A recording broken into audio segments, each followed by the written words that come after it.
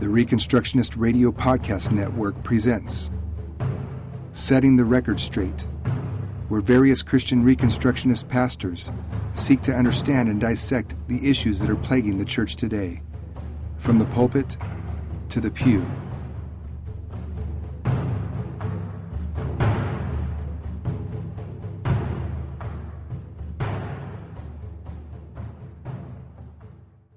If you have your Bibles with you, I'd invite you to turn with me to the book of Matthew in chapter 22. Lord willing, we'll get back into the book of Numbers next time we're together. But today we'll be in the book of Matthew in chapter 22.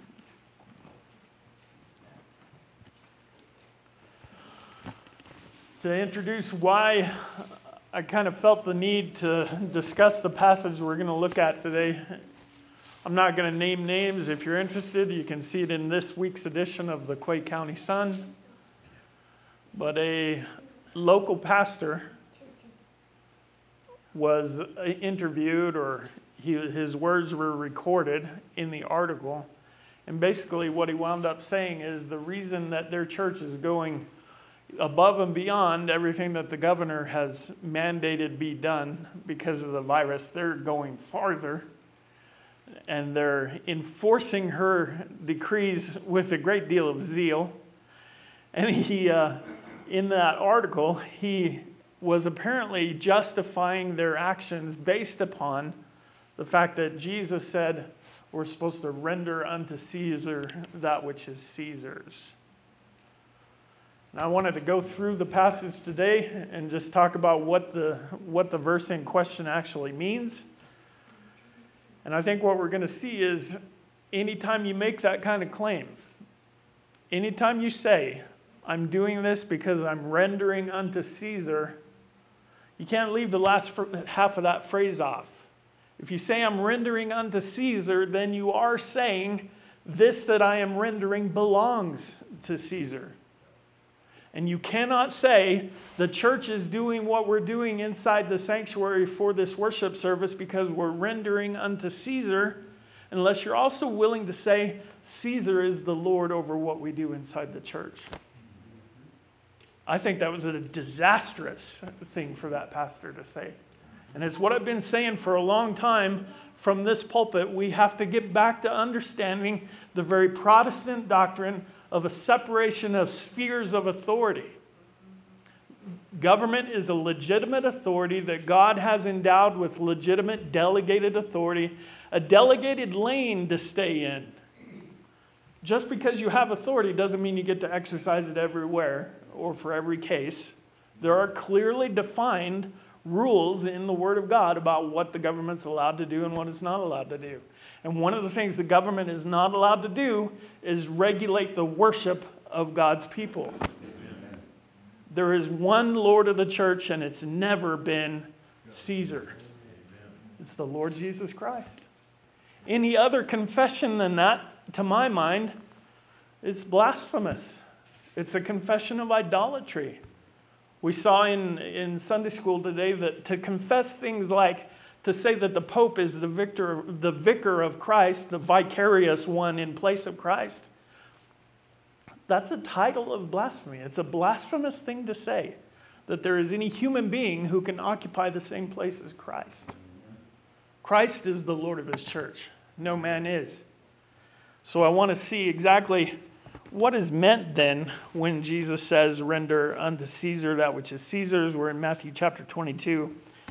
In verse 15 is where we'll begin. Matthew 22:15. Then the Pharisees went and counseled together how they might trap him in what he said. And they sent their disciples to him along with the Herodians, saying, Teacher, we know that you are truthful and teach the way of God in truth and defer to no one, for you are not partial to any. Tell us, therefore, what do you think? Is it lawful to give a poll tax to Caesar or not? But Jesus perceived their malice and said, Why are you testing me, you hypocrites? Show me the coin used for the poll tax. And they brought him a denarius. And he said to them, Whose likeness and inscription is this? They said to him, Caesar's. Then he said to them, "Then render to Caesar the things that are Caesar's, and to God the things that are God's." And hearing this, they marveled, and leaving him, they went away. Let's pray. Father, we thank you for this, your word. We thank you for the fact that your word is so stable, so trustworthy, stronger than the very foundations of the earth, less likely to pass away than even the heavens. All these things will pass away, but your word will remain forever. And we're thankful that your word is thus able to bear whatever weight we place upon it. We don't have to worry about overloading it or cracking it because we're putting too much of our trust in it. I thank you that that's not even possible. I pray that you would help us to understand and apply what we have in it today. In Jesus' name, amen. Okay, so what happens? The Pharisees are trying to trip up Jesus. They team up with some guys that they normally didn't like to team up with. Here they're called the Herodians. Depending on what commentary you look at, it's going to be hard to figure out exactly who the Herodians were. But generally, it's a group that's probably associated with the Sadducees. You've heard of them. The chief priests and the scribes were the Sadducees, and you had the Pharisees and the lawyers. Generally speaking, it's like the Republicans and Democrats getting together to try to hammer Jesus. Because you had the right wing, who was the Pharisees. They were very conservative Bible believers. And then you had the left wing, who were the Sadducees, who were willing to say, these things in the scripture, especially these supernatural things, we don't know. That's probably not real. You actually had a group within the Sadducees that here at least are called the Herodians. Now Herod was the puppet king that was installed and supported by Rome at the time. And it was because Herod was the king over this Jewish nation. Because of that, the Sadducees had jobs. They were the temple people. If you went to the temple and dealt with any of the priests or any of the workers there, you weren't going to be dealing with the Pharisees. These were the liberals, the Sadducees. And so their jobs depended on the stability, not just of Herod, but of Rome. Who knew? You know, if political things get too hot, they said at one place, if Jesus keeps teaching these things, the Romans are going to come and remove our place. We'll be out of a job. What are we going to do? We have no skills. We just hang out at church all day. What are we going to do for a living?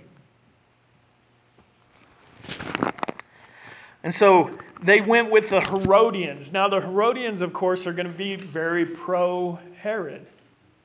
The Pharisees and another group called the Zealots that you hear about once in a while, they're very upset about the fact that in the Holy Land that had been promised to all the patriarchs and finally given to them under Joshua, they're very upset about the fact that now these pagan Romans have come in, and now it's pagans in charge of the Holy Land. And for them, this was just, it was a blasphemous thought. It was hard for them to fathom that God would allow pagan Rome to come in and be in charge of them.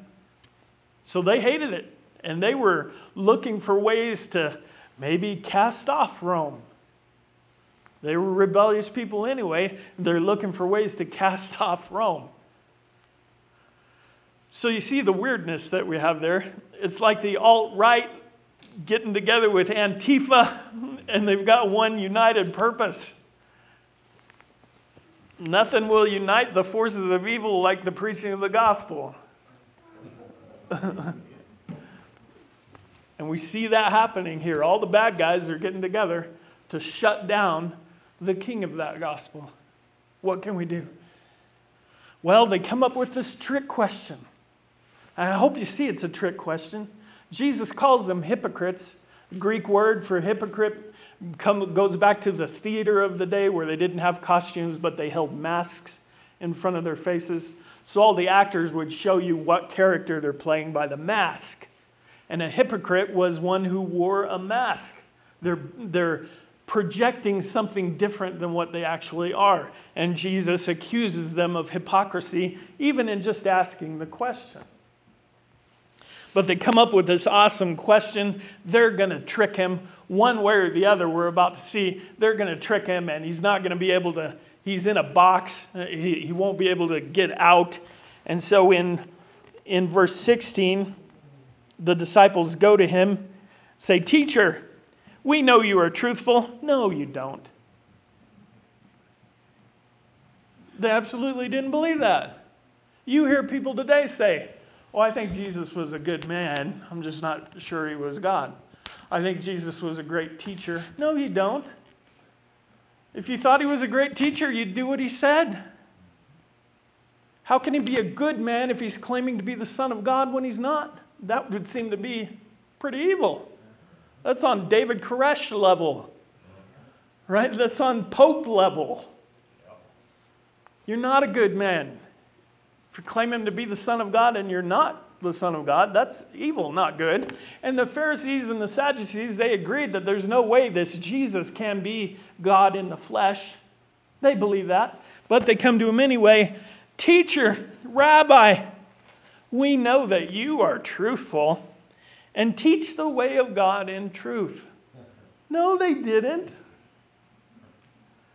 It gives me no end of cruel satisfaction when I hear ignorant believers try to justify their slavish obedience to whatever the state happens to say. One of the things that we'll say is, well, Jesus never defied the rulers of his day. I think you need to start listening to those rulers. They're the ones who said, we got to stop this guy. He's taking away all of our power. Part of it is, I think we've got this idea that if you're resisting tyranny, that means taking up arms, or you're damaging things, you're breaking property, or you're killing people. And that's not it at all. Jesus resisted the evil authorities of his day by letting that theme of their evil and their wickedness dominate his public teaching for 3.5 years. If you take out everything Jesus has to say about the wickedness of the rulers of the Jews in his day, you're not going to have much left. And they knew that. They understood that. "Oh, we know you teach the way of God in truth." No, you don't. Get out of here. "Tell us, therefore, what do you think? Is it lawful to give a poll tax to Caesar or not?" Now you've got this mixed crowd around, it's public, and they've got their crafty little question. Understand, it's a trick question. They don't really care what Jesus' answer is in terms of he's the guy who's going to tell us the right way to go. They only care what his answer is in how it's going to hook him on one or the other horns of the dilemma that they're trying to trap him in. In their minds, he can't say anything without being in trouble one way or the other. Because they ask, should we pay taxes to Caesar or should we not? Well, what if he says no? No, don't be paying those taxes. Well, that'll make the Pharisees and the more conservative people really happy. But what are the Herodians going to do? They're running right to Herod. And they're saying, hey, you got to pay attention to this Jesus guy. He's teaching the people not to pay taxes. And so what's Herod do? Sends the jackbooted thugs to go after Jesus. Right? He's destroyed at that point. His ministry is shut down if Herod gets the idea that he's teaching a tax rebellion or something like that. Well, Jesus might go the other way and say, yes, absolutely, pay all your taxes to Caesar. If that's all he said, then that's going to make the more liberal people happy, and it's going to make the more pro-Roman people happy, but who's going to get mad? All the conservatives who hate Rome. And so either way, he's going to be disgraced with the people, or he's going to be disgraced with the authorities. Either way, he's destroyed in terms of being able to continue to minister publicly. Now, I speak to you all Christians who have been reading your Bibles yourselves for a long time. You've read through the Gospels and you've seen Jesus act. Let me just ask you a rhetorical question. How does Jesus react when somebody asks him a question that isn't really genuine? Does he nonetheless give them a straightforward, genuine answer? Absolutely not. What does he do? An evil and wicked generation seeks after a sign. He'll give you an answer like that. Or he gets asked a disingenuous question and he asks them a question back. Right? Jesus is under no obligation to answer a trick question with a straightforward answer. I want to tell you what Jesus really did here. He answered a trick question that was not genuine. He answered it with a trick answer, which is exactly what they deserved. Now, there was nothing wrong in what he said, but his answer was a trick.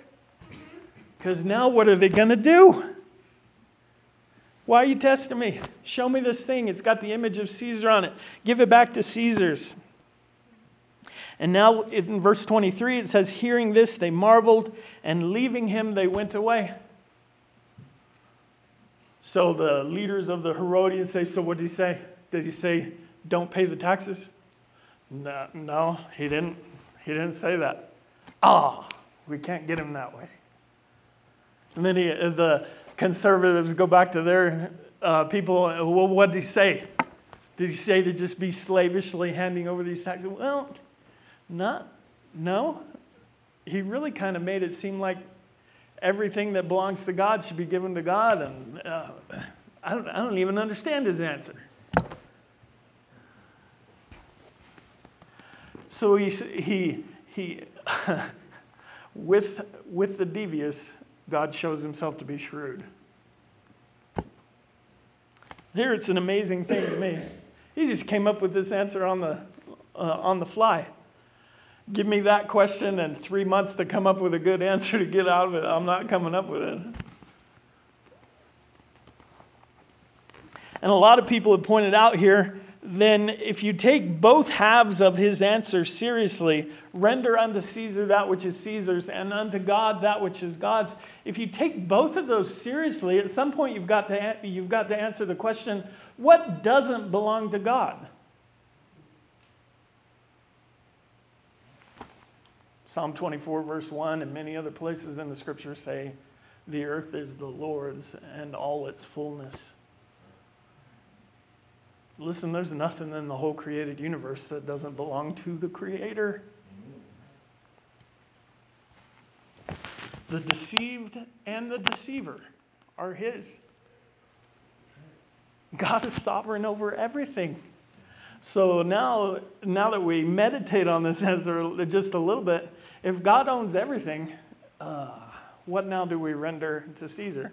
Well, I don't think it's quite that cut and dry, because the God who owns everything has in fact set down rules for civil government. Caesar had authority from God for a purpose that was designed by God. The question that I want you to take away from this is simply this. When we say it's right to give back to Caesar what is Caesar's, the fundamental question we need to answer is, how do we know what belongs to Caesar and who gets to say? And this is where I'm telling you the scripture is very clear what belongs to Caesar. It belongs to Caesar to go out and punish those who actually do evil. It belongs to Caesar to reward those who do what is right. Well, that gets us a little ways down the road, but we got to go even farther than that. If we admit it's Caesar's place to punish those who do evil, does Caesar get to define what evil is? No, he's God's servant to you for your good. It says in Romans chapter 13, the governor is God's servant to you. God's deacon, actually, in the Greek. So his job is to enforce not his own definitions of right and wrong, but God's. So I ask you again, who gets to define what belongs to Caesar? Jesus seemed to define it here as, well, what has Caesar's image on it? Well, the coin that Caesar minted has his image on it. If he minted the coin and wants it back, give it to him. But even that has to be balanced with the fact that Caesar himself is made in the image of God. Whose image did Caesar bear? God's. Yeah, give the coin to Caesar because it bears his image, but Caesar must be rendered to God because he also bears the image of God. See how this works? Does this sound like a blank check to just do whatever the government says, or rather a blank check for the government to just demand whatever it wants to demand, and you and I are left here to say, well, okay, render unto Caesar? That is not right.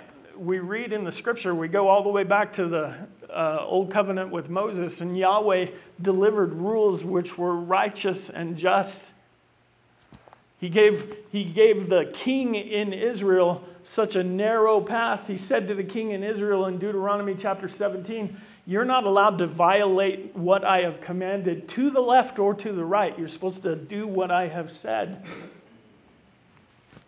Well, that's Old Testament, Pastor. No, Hebrews comes along and then tells us that all the punishments that were listed in the law of God are just. That's New Testament, saying that the Old Testament punishments are just. Not harsh, not barbaric, not too lenient or too soft, but they're right down the line of justice. If you are going to violate God's commandments and punish crimes in the way that you think is right, y'all are on social media and you see every time a story comes up about a child molester or somebody who kidnaps a child and does horrible things to that person and they catch them. In the comment sections, you'll have all these people talking about, well, here's what I would do if I got in a room with this guy. I'd cut off this, I'd chop off that, I'd stuff it in his that, and it's all these different ideas. People speaking out of their anger of what they would do. But God's law doesn't allow God's people to think in those ways. What we need to be thinking about is, what does God say is just in this situation? You think you're moving in a direction of greater harshness. That's not greater righteousness, though. What God has commanded is just. And when Caesar commands things that are in violation with the commandments of God, either too harsh or too lenient, then Caesar has departed from justice. And so, my friends, for a pastor to get up in the pulpit and say, the reason that we are taking all these alien precautions and even going farther than the governor has told us that we must go, the reason we are doing this is because render unto Caesar that which is Caesar's. No, Caesar's is to punish crime. You do not belong to Caesar. Your children and your grandchildren do not belong to Caesar. Your church and the way your church practices the worship service does not belong to Caesar. Your family does not belong to Caesar. Your own conscience and your self-government under God does not belong to Caesar. Now, you go out and commit actual crimes defined not by Caesar, but by Caesar's boss. You commit actual crimes, now that belongs to Caesar. And he's supposed to come in there and do something about that at that point. Does this make sense to you? I hope it does. I think it is tragic. And for me, it's been one of the issues right from the get-go of this whole virus situation that has made me realize something smells bad. There's a rottenness in the middle of what we're being told. I don't mean to keep you here very long, but I want to give you just a few things. I was thinking about it lately in the light of what this passage has just said. I think that Christians have gone wrong. Majority of Christians, Christian pastors and leadership have gone wrong from the jump, as the kids say.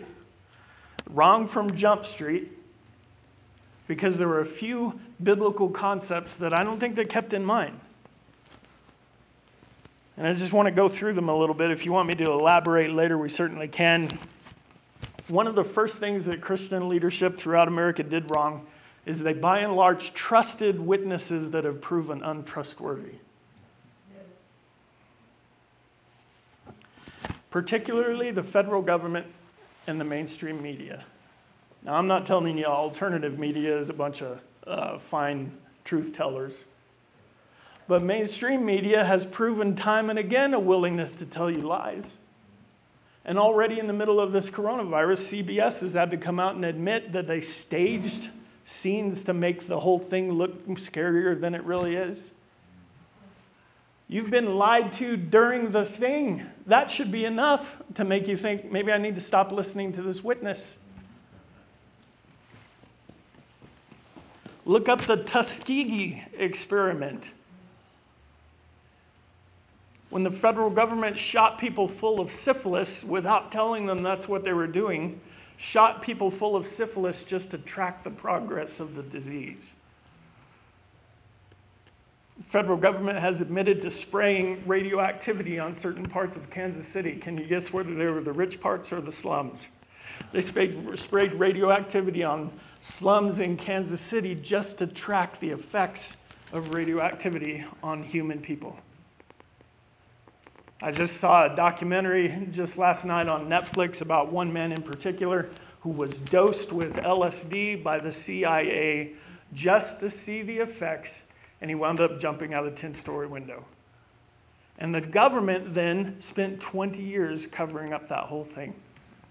These are the people you're going to trust. I listened to a radio show called Iron Sharpens Iron. I love it. I recommend it. I think it's good listening. But they've had a series of pastors come on there advocating that Christian people simply obey what they're told by the government. And one of the things that they continue to come up with, one of the ideas that's repeated, is just that it's wrong for the Christian not to trust what they're being told. Every one of these pastors is willing to just say things like, they actually say this. Well, they're just people in a hard spot. They're trying to do the best that they can possibly do. You wouldn't want to be in their spot, and they're just doing their best. They don't have an agenda. They're just trying to keep us all safe. And I'm like, Romans chapter 3, anybody? There is none who does good, no, not one. The verse quoted by our brother from Jeremiah, was it 17? 29. About the heart is desperately wicked and deceitful above all things. Who can know it? Oh, but that changes once you're in an elected position. That changes once we give you a badge and a gun. Now you're no longer totally depraved. Now we should trust what you say. Proverbs says it's foolish to trust a fool. That's just a concept that's repeated there. It's foolish to trust a known false witness. And by and large, the church was not willing to apply that. By and large, the church was willing to trust whatever they've been told. You still hear people talking about, well, COVID's killed 96,000 Americans. Well, nothing else has, apparently. Flu has disappeared. Flu doesn't kill anybody anymore. Pneumonia doesn't kill anybody anymore. Heard about people dying of heart attacks is counted as a coronavirus death. One of the president's own cabinet members leaked out that during a meeting, she said, she's a doctor herself, she said, I can't trust any of the numbers coming out of the CDC. But we have Christians who hear that and ignore it and say, well, it's the government, it's Romans 13, we should just do whatever they say. Second way I think church leaders went off rails right at the beginning was they accepted false versions of what it means to love your neighbor. My friend Bill Evans has said we should have smelled a rat right at the beginning when all the baby killers started telling us what it means to love your neighbor. Loving your neighbor does not mean putting your neighbor under house arrest for the sake of trying to make life safe for another one of your neighbors. Loving your neighbor does not mean destroying their small business for the sake of maybe making life safer for another one of your neighbors. Loving your neighbor does not mean putting them in such a position that they must die in isolation, no visitors even allowed in a hospital. My friend and co-worker Roseanne recently passed away. We mentioned that last week from cancer. And when I went to go visit her, yes, I visited her.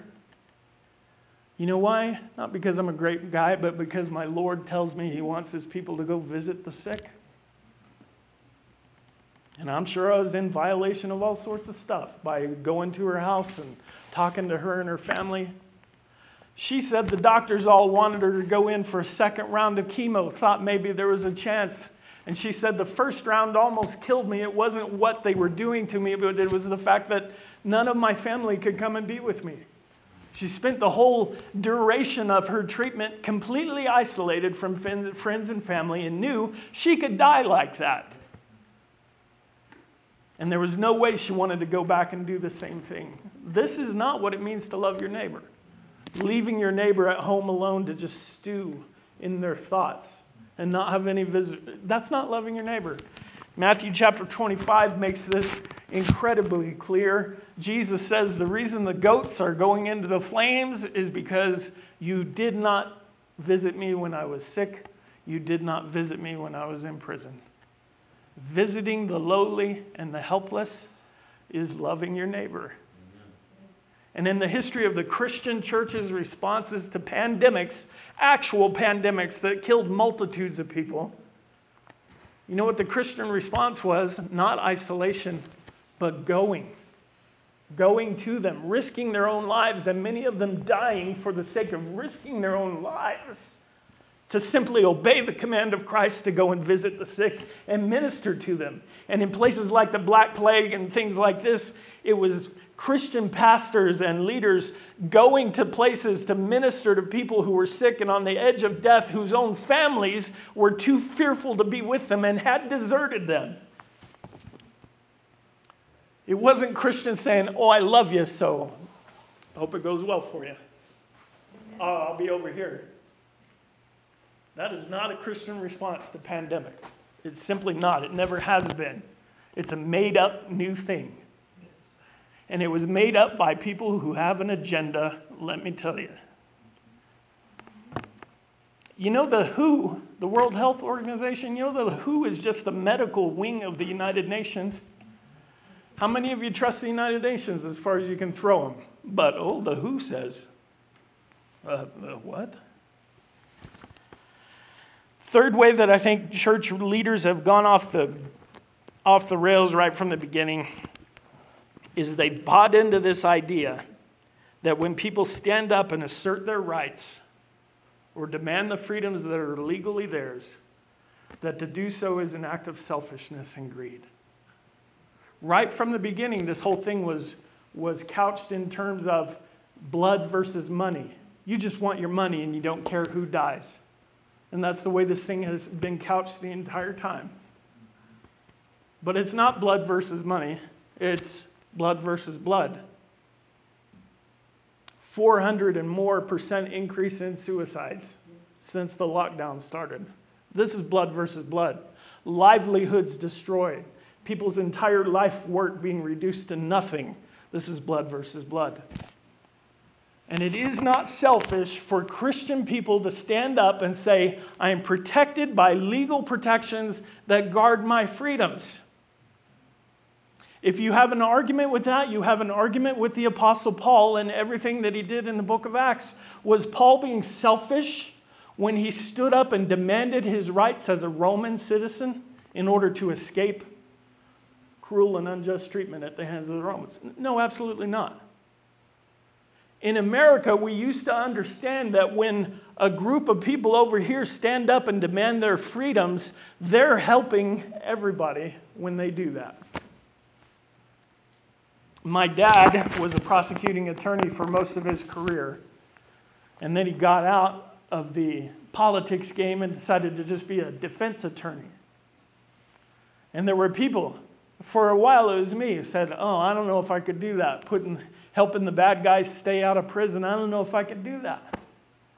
Until he sat me down and explained to me one time, the harder I make it for the government to prosecute a guilty person, the less able they're going to be to prosecute an innocent one.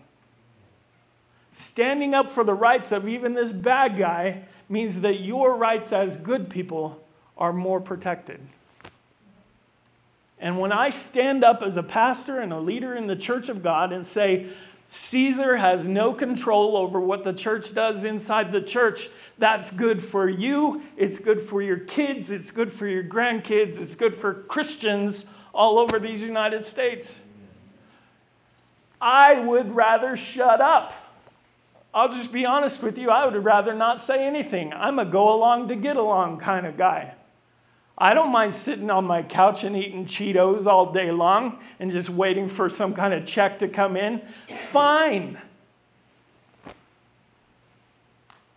But I've got kids. Hopefully one day I might see some grandkids. My dad's going. Yeah, not that I'm hurrying you or anything. Right. I'm not rushing you into anything. Although I do have some names and numbers for you. We've got generations. Founding fathers, we mentioned before, who signed the Declaration of Independence, they were faced with paying a 3% tax that was unjust. And they didn't revolt over a 3% tax. They revolted over the fact that if we let this go, more is coming tomorrow. And by the time our children are our age, they will be literal slaves. The time to fight against being politically enslaved is when you're free, not when you're slaves. Oh, but New Testament, what is it? No, New Testament says this. You were bought with a price. Do not become the slaves of men. For freedom, Christ set you free. Do not accept again a yoke of slavery. Now, I'm not saying we have to be jerks. I'm not saying we have to pick up guns, pitchforks, torches, none of that. But I am saying that you remain free by simply doing the free thing. Everybody got that? Any questions, comments about any of this? All right, let's pray. Father, we thank you indeed for being with us. We thank you for your Holy Spirit to lead us. We ask that you would guide us in coming days. Let us be a witness. Let us be that light that cannot be hidden. In Jesus' name, amen. Thank you for listening to Setting the Record Straight. Join us on Facebook at the Reconstructionist Radio Discussion Group. And don't forget to visit ReconstructionistRadio.com to listen to all of our podcasts and to download our free audiobooks.